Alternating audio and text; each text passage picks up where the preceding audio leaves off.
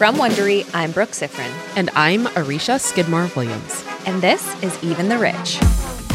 Over the last 4 episodes, we followed Madonna as she went from a couch-surfing, aspiring dancer in New York to a record-breaking rock and roll Hall of Famer. But Madonna's story isn't over yet. She's still working, making music, and reminding us all that no one does it quite like the Queen of Pop. Exactly. Nothing slows Madonna down, and she's hard at work on the next chapter in her ongoing evolution.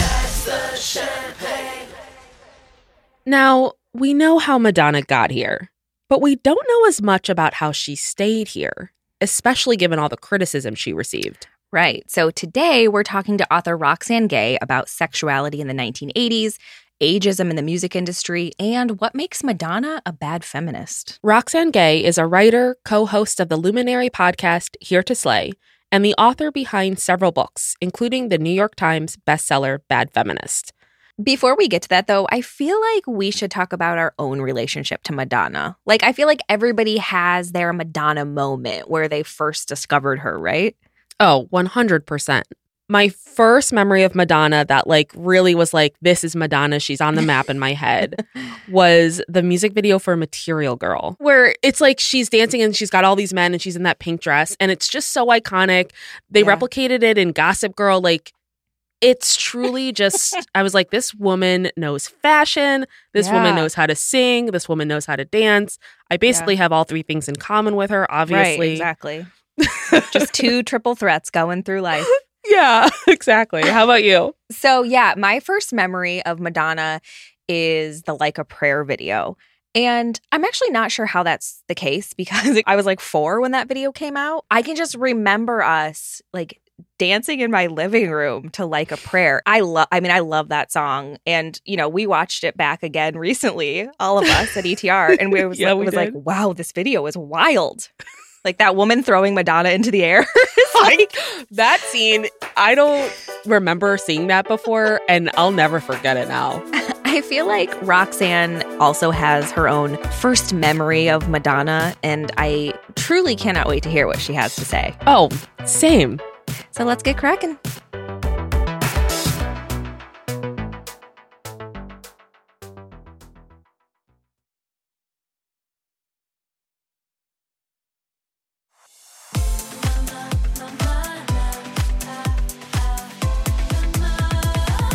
Hi, Roxane. Thank you so much for taking time out of your schedule to chat with us. Hi. Thank you for having me.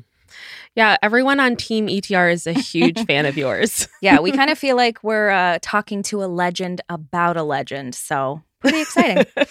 Well, we're definitely talking about a legend, that's for sure. So Arisha and I were talking earlier about our first memories of Madonna. So I'm curious, Roxane, what's your first memory of Madonna? What did she mean to you growing up? Oh, my first memory of Madonna is that I wasn't allowed to listen to her music because my parents, well, I was 2 at the time, very Catholic, and Papa Don't Preach had come out, and then Like a Virgin. And it was considered incredibly blasphemous at the time, but it was a great song. And so I listened to it every chance I got. So do you have a favorite Madonna song, album? Yeah, of course. My favorite album, there was a sort of greatest hits album that came out about 30 years ago that basically had all of her best songs to that point. And it's phenomenal. It has Papa Don't Preach, Holiday, Live to Tell, Like a Prayer, Vogue, all of the sort of big hits of the 80s and 90s. Mm-hmm. And those were my formative years. And so they imprinted on me. And I wear that one out. I still have the CD somewhere. I bet. Do you have a favorite Madonna video? Oh, Like a Prayer. Yes. Yeah. That video holds up. I don't get it. It really does. It just wild. Really holds up. Yeah. That's my first memory of Madonna, I think, growing up. How about one last one? A favorite Madonna controversy or moment? I love the sex book she did with the metal cover, and it's impossible to find now. Oh, do you have a that copy? Book is no, I wish. That book is actually really good. And there was a documentary that came out around that time a Madonna sort of self-film documentary, and she was dating Warren Beatty. All of it was wild. It was just all just wild. And in the movie, like Warren Beatty, you can tell he's like, I don't really want to be on camera. This is pre-Annette Bening. And it was just so great to see her living so unapologetically and to be, you know, exactly sort of, at least in the context of this documentary, to be exactly who we all thought she was. And I mean that in the best possible way. You know, I thought those were great, but the sex book, like people lost their fucking minds over that book. Like the right wing lost it. And it was just because like, I think they were just so unbearably turned on that they could not handle it. So then is that why you think the book is so good? Just like... No, I thought the book was just beautiful. It was beautifully produced. I thought the pictures were really sexy. It was just a great book. I gotta get you a copy somehow. Someone send Roxane a copy of that damn book. I've tried to find it. It's like the only copies available are like thousands of dollars. Oh, of course. Wow. It's just, that makes sense. It's like, I mean, it's great, but. Yeah. Okay. So one of the reasons we wanted you for this interview is because you've actually interviewed the Queen of Pop herself. Yes. You profiled Madonna in 2017 for the cover of Harper's Bazaar. What did you learn about her that you didn't know already? You know, the thing about a celebrity like Madonna is that I don't know that I learned anything that that hasn't already been revealed. You know, people who reach that level of fame actually are highly curated, and they have gotten very good at boundaries and preserving them. And you're only ever going to know what they want you to know. Right. And certainly, of course, there are really talented interviewers who can crack through the facade. And I felt like we had a great conversation, but I also felt like she was only going to say what she was going to say, no matter how I approached it or tried to sort of go past the facade. Right. I'm curious how you ended up landing the interview of Madonna for Harper's Bazaar. That seems like a pretty cool get. Yeah. It's a weird story. So the artist Marilyn Minter is a friend of Madonna's, and she mentioned my book Bad Feminist to Madonna, and that I should have that she should have a conversation with me. And then I believe Madonna read Bad Feminist and then requested me for the interview. Wow. That's really cool. It is amazing. It is. So, Roxane, a lot of people consider you one of the most influential feminists of your generation. Do you consider Madonna a feminist, and why or why not?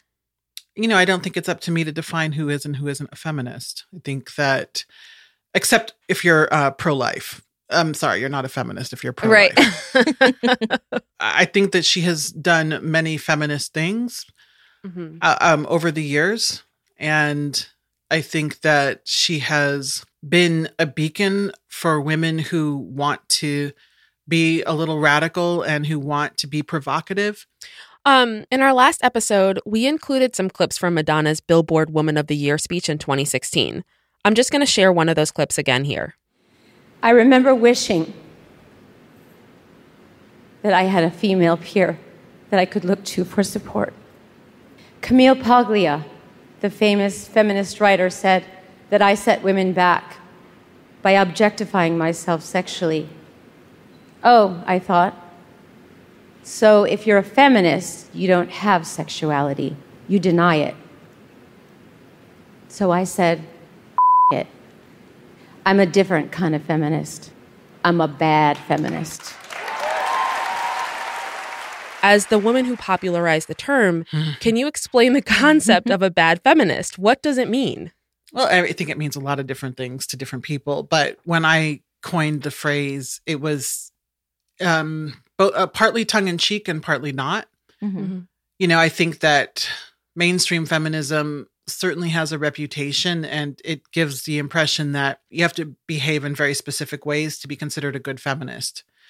And so I found that definition didn't leave a lot of space for people like me who may have had some inconsistent ideologies, but were still feminists. And so I thought it was better to create a space within feminism for myself by calling myself a bad feminist, like, because I'm really bad at it. But I also coined the phrase as a repudiation of mainstream feminism and the way in which it prioritizes heterosexual, middle-class, able-bodied white women, and to the detriment of every other kind of woman. And if that's good feminism, then I'm a bad feminist because my feminism is inclusive. So why do you think feminists in the 80s and 90s didn't see Madonna's public image as liberating in the way she was aiming for?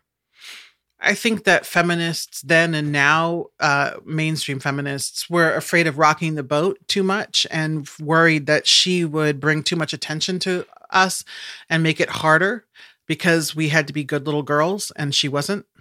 And I think it's egregious that they would not include her in the feminist project simply because she was provocative and sexual and willing to color outside the lines.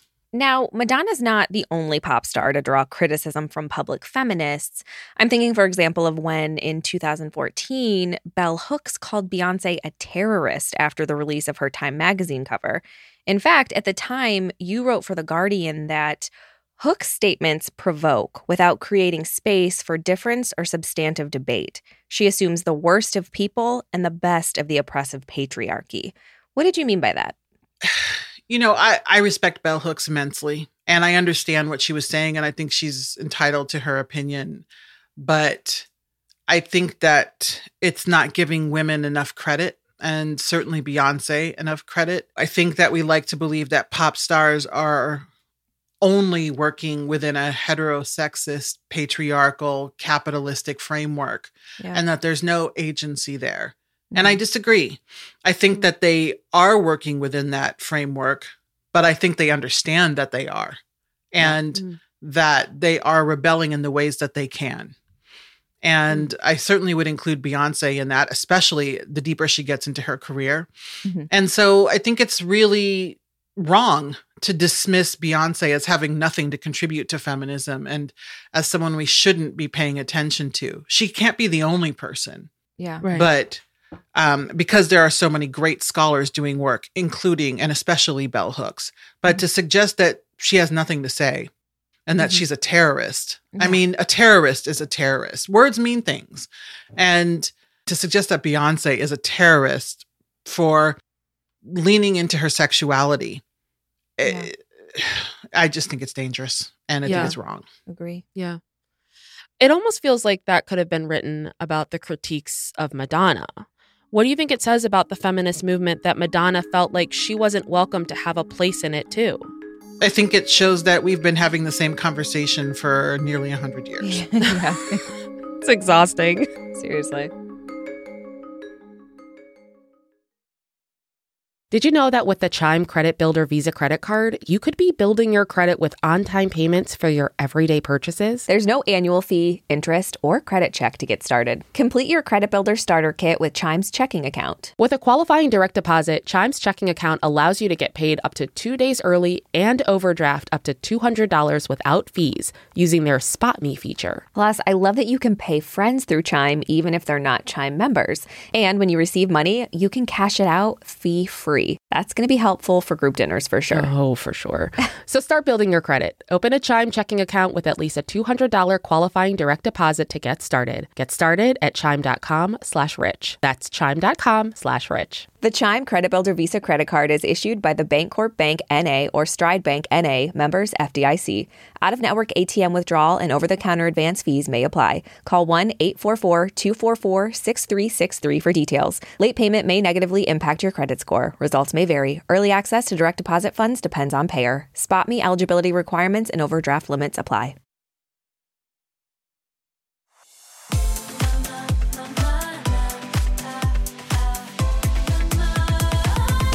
So one of the things we noticed while working on this series is that a lot of things Madonna did that were controversial at the time would barely raise an eyebrow today.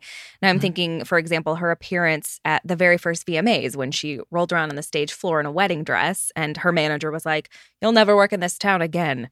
Why do you think people were so outraged? I think people are outraged because she does all of the things that provoke them, that titillate them, that make them wish they had the courage to do that sort of thing. Yeah.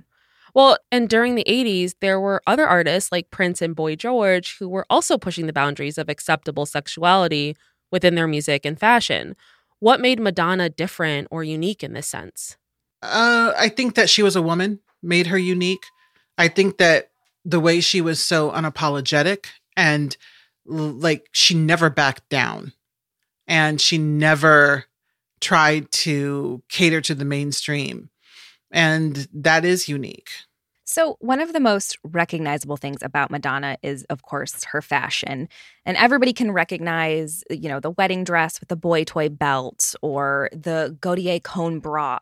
Why do you think these looks became so iconic and also so controversial? Well, I mean, I think the looks were stunning. Yeah. And they were so it wasn't just provocative. They were just really out there. And I think that we had never seen anything like that. And again, it's a different time. Now it's we're not going to really raise any kind of eyebrow. Right. But back then, it was really a big deal. And it was really fashion forward.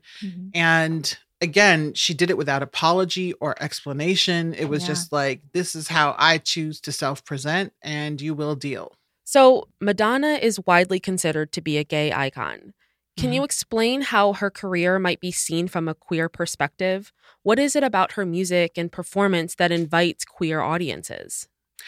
I think that her willingness to be herself and her willingness to be different. I think that she speaks to queer audiences in the same way that a Lady Gaga speaks to queer audiences.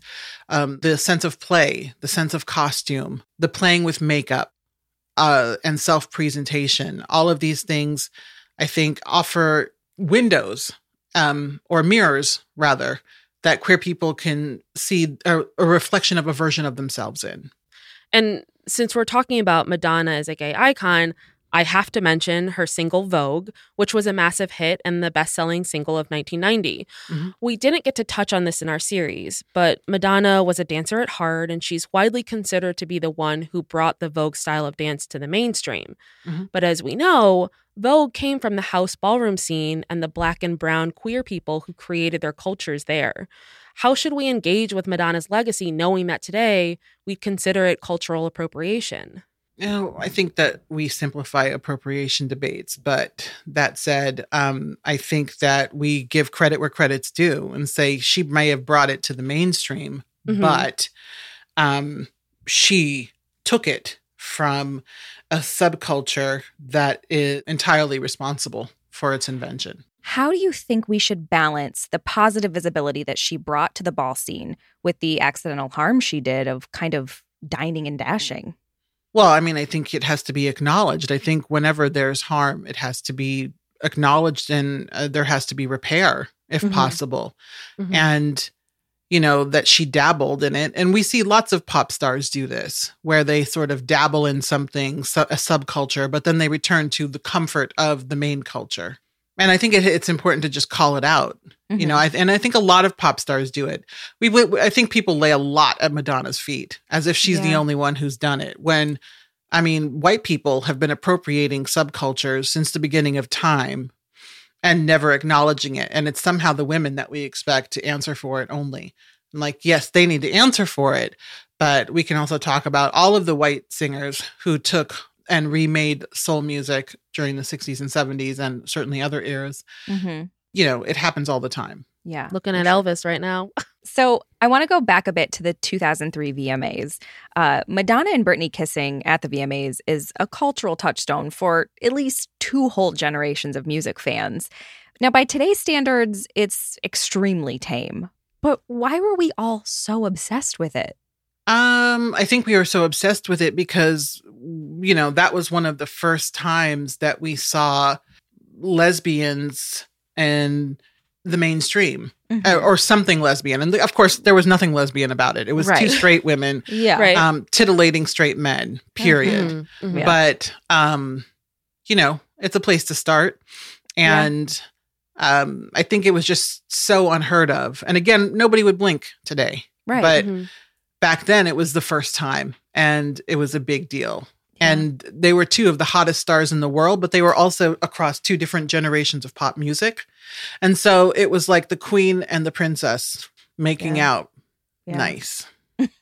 Yeah, you mentioned them being kind of at opposite ends. And I feel like at the time, the critics pitted the two women against each other. The Kiss proved that Britney was on the rise and Madonna was past her prime. And I'm wondering if you agree. And if you do, why do you think critics went there? Because I think that pundits and critics always feel the need to pit women against one another. We see it with Nicki Minaj and Cardi B, with Cardi B and Megan Thee Stallion. You know, like it just, people don't seem to be able to understand women unless they're in competition. Yeah, I feel like these days it feels like the only artists that get people tied up in knots are Black female performers, like what you mentioned, Cardi B, Megan Thee Stallion. And I'm thinking, of course, about their provocative performance at the Grammys this year, which I loved.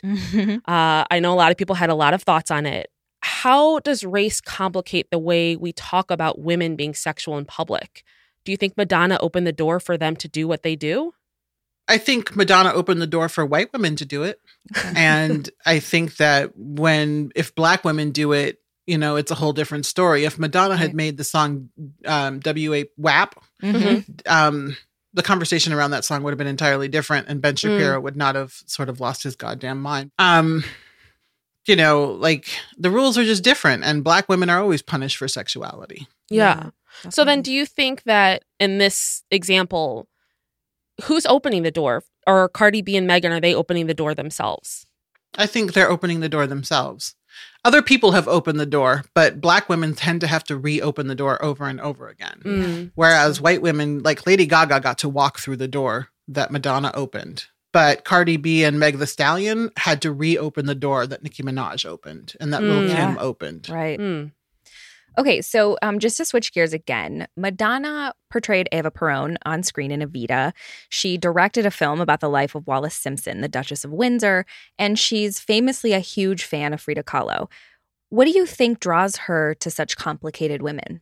I think she knows a good story when she sees it. And I think that she sees herself as a complicated woman. I think she sees something of herself in these women.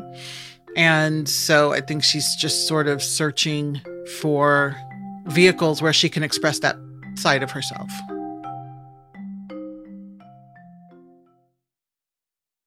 So you're trying to eat better, but meal prepping isn't exactly cutting it. Trust me, I've been there, which is why I'm so excited for today's sponsor, Factor. Factor's pre-prepared, chef-crafted, and dietitian-approved meals are delivered right to your door and heat up in just 2 minutes. Eating better has never been easier. It really hasn't. And you'll have over 35 different options a week to choose from, including keto, calorie smart, vegan and veggie, and more. This is a sponsor that we're going to probably pay for this on our own when it runs out. And that's a big testament. Like, the meals are delicious. I have not had a meal I don't like from there. Yeah. The idea of being able to put something in the microwave for 2 minutes and it coming out as if you cooked it. Yeah. I feel like we're living in the future. We are. And we've done the math. Factor is less expensive than takeout. Yeah. So head to factormeals.com/rich50 and use code rich50 to get 50% off. That's code rich50 at factormeals.com/rich50 to get 50% off.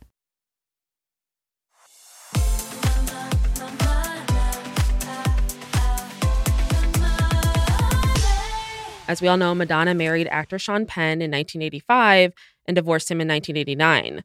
By all accounts, he was an alcoholic with an explosive temper, but the tabloids were almost gleeful about how rocky things were. How would the narrative of that story be different if it came out today?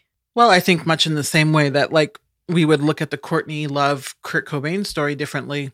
Yeah. She would be seen more as the victim of her own story, instead of sort of what did she do to deserve it, or she's so provocative, what did she think was going to happen? Like, bad girl, of course she's going to end up with a bad boy. Right. So we would hopefully not have that framing, or less of that framing. Yeah. So there have also been reports over the years that Sean is abusive, including that he kidnapped and beat Madonna. You even mentioned the allegation briefly in your book, Bad Feminist. Now, they've both denied that anything ever happened, but for some reason the rumors persist. it feels like one of those things everyone kind of accepts as true, even though we don't have any real evidence. Mhm. So why are we so attached to the idea of Madonna as a victim, even when she's explicitly said she isn't one? I think because we know that a lot of women tend to deny that they were victims for one reason or another, and a lot of them culturally influenced. And so where there's smoke, there's fire. So I think that that's why people don't necessarily believe the allegations. I mean, I think that, we should take Madonna at her word, but do I still believe the allegations? Absolutely. Yeah. But she has her reasons for wanting to deny them. And I respect that as well. So it's not something I would write about anymore. Yeah. Because she has said her piece. And so I think that we should allow people who have been the victims of violence or trauma to control the narrative in whatever ways they want. And if they say let's stop talking about it, let's stop talking about it. It's odd because one of the exciting things about Madonna is that she always seems to be in control. She's managed to have a level of agency in her career that seems rare for pop stars now. Yeah. She even has writing credits on almost all of her music. How was she able to keep asserting herself as the main character in her own story? Money. She, Beyonce has a writing credit on, I think, every song she's written in the past 5 or 10 years. Yeah. She has enough power and enough money to do so. And she continues to earn money. And so as long as a star continues to earn money, they can do what they want. It's when you're not earning money that you're at the mercy of others. Yeah. Do you think that ends up compromising the quality of what they put out? Not necessarily. Not necessarily. I think that these kinds of people who achieve a Madonna level of power, I think that many of them are perfectionists and believe in excellence. I think that Madonna's last few albums haven't been the greatest, but I don't think it's because she's not getting any notes. I think it's because maybe her interests lie elsewhere. What worked at 25, 30, even 40 is not necessarily going to work at 65. And I think that in an industry that prioritizes youth, I don't think it's that she can't make good music. I think that it's that she's trying to make music within an industry that thinks women die after 40. On that note, one of the persistent critiques of Madonna over the last 20 years has been that she's too old to still be making music.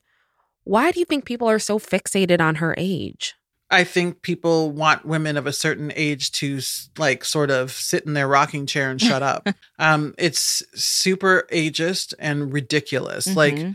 If she can still make music and people will still buy it, let her make music. And frankly, I don't even think that people buying it needs to be a criterion for whether or not she makes music. If she wants to do it, she gets to do it. I think it makes people uncomfortable because they don't have enough imagination to imagine thriving at her age. And quite frankly, she's not old. Right. Yeah. So, I mean, it seems like part of the pushback against Madonna is that she basically refuses to accept the idea that women should disappear from public life as they get older. Do you think there's any famous women who have aged in the public eye without any pushback? No. Why then do you think Madonna's the artist who's captured this much attention for simply getting older? Because she continues to do the same things now that she did 30, 40 years ago. So there's also this idea that women need to age gracefully. What do you think people even mean by that? They mean women need to age quietly. Except that you're out to pasture. Don't want too much for yourself. It sort of feels like it's just another way for people to police women's lives. Yeah. How does Madonna break the mold by refusing to be graceful? She doesn't need to be graceful because she has money. That's yeah. It comes down to that. It really does. She gets to make her own rules because she has wealth. Listen, I've seen how she has organized her life. Madonna doesn't have to do a goddamn thing she doesn't want to do. It's impressive. So then, is there anything you think is really fascinating about Madonna that we haven't asked you about yet? I think her energy is impressive. I'm 46 and I'm good to go. I'm ready to just, Same. obviously, I'm working more than I ever have. And I would say I'm sort of stepping into, I think, what will be the best years of my life. But I have no interest to do now the things I was doing when my 20s. And so more power to her. Yeah. Seriously. More power to her. As someone who tours constantly, at least I'm just a writer. Like I do my little event, I do the signing line, I go back to my hotel. But she like goes on stage and dances for 2 hours and then goes to another city the next night. Yeah. I respect it. And I wish more people would just sort of respect the sheer energy it takes to do that and then raise like 11 children. Yes. Seriously. So, Roxane, just to touch base really quick, like you, Madonna grew up Catholic, and she had a complicated relationship with her faith, but she kept exploring religious themes in her music and image. Why do you think she kept going back to Catholicism for inspiration? I think that there's a lot that's interesting about Catholicism, from the ceremony to the rituals and the contradictions of the church, the fact that women are incredibly disempowered in the Catholic Church. And she is a powerful woman. So to wrap things up, what do you think Madonna's next chapter will look like? I don't know. I think that at some point, I think she's going to get tired of touring. Not because she can't do it, but because she doesn't want to. Yeah. And I think we'll see her doing more in film and television. I think that her dream is to get good at it and to get into directing. And when I was there, she optioned this book, and I wish I could remember the title of the book. I have it in my notes, but I have no idea where they are. She has a book that she optioned that she wrote the screenplay for, and it's a novel, and she wants to direct the movie. And I think she also wants to star in it. Oh, wow. And so I suspect she's going to be doing things like that. Okay. Do you think there's anything left that she could really do to surprise us at this point? Well, I think yes, but I think that we wouldn't be surprised because we expect her to surprise us. But good point. I think that she has some life left. I mean, I know she has a lot of life yet to live. And I think that she has some interesting career turns still left in her. Yeah. So when she does perform again, are we going to see you in the front row? No. No. Well, I mean, you know, I think the world of her, but her new music does not speak to me. And so if she's doing like her greatest hits, then yes. Yeah. If she's doing her newer music, not for me. Yeah. That's fair. Well, Roxane, that's all we have for today. Thank you so much for joining us. This was a lot of fun. This was great. Oh, you're welcome.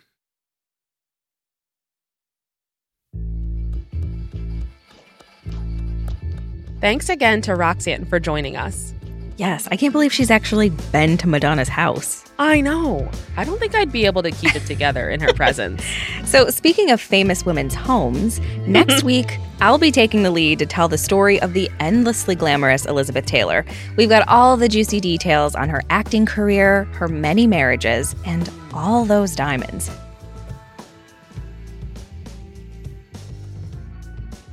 I'm Arisha Skidmore-Williams. And I'm Brooke Sifrin. This episode was produced by Natalie Shisha. Our associate producer is Kate Young. Our audio engineer is Sergio Enriquez. Our executive producers are Stephanie Jens, Jenny Lauer-Beckman, and Marsha Louie for Wondery.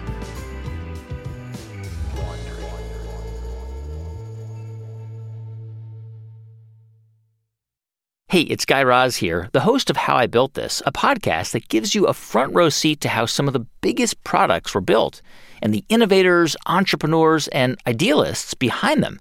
Every week, I speak to someone new. Stories like Justin Wolverton's, a lawyer who just wanted a healthy alternative to ice cream, so he created Halo Top in his Cuisinart. Or Todd Graves, who grew his fried chicken restaurant Raising Cane's into one of the most successful fast food chains in the U.S. All of these great conversations can help you learn how to think big, take risks, and navigate crises in life and work from people who've done all of that and more.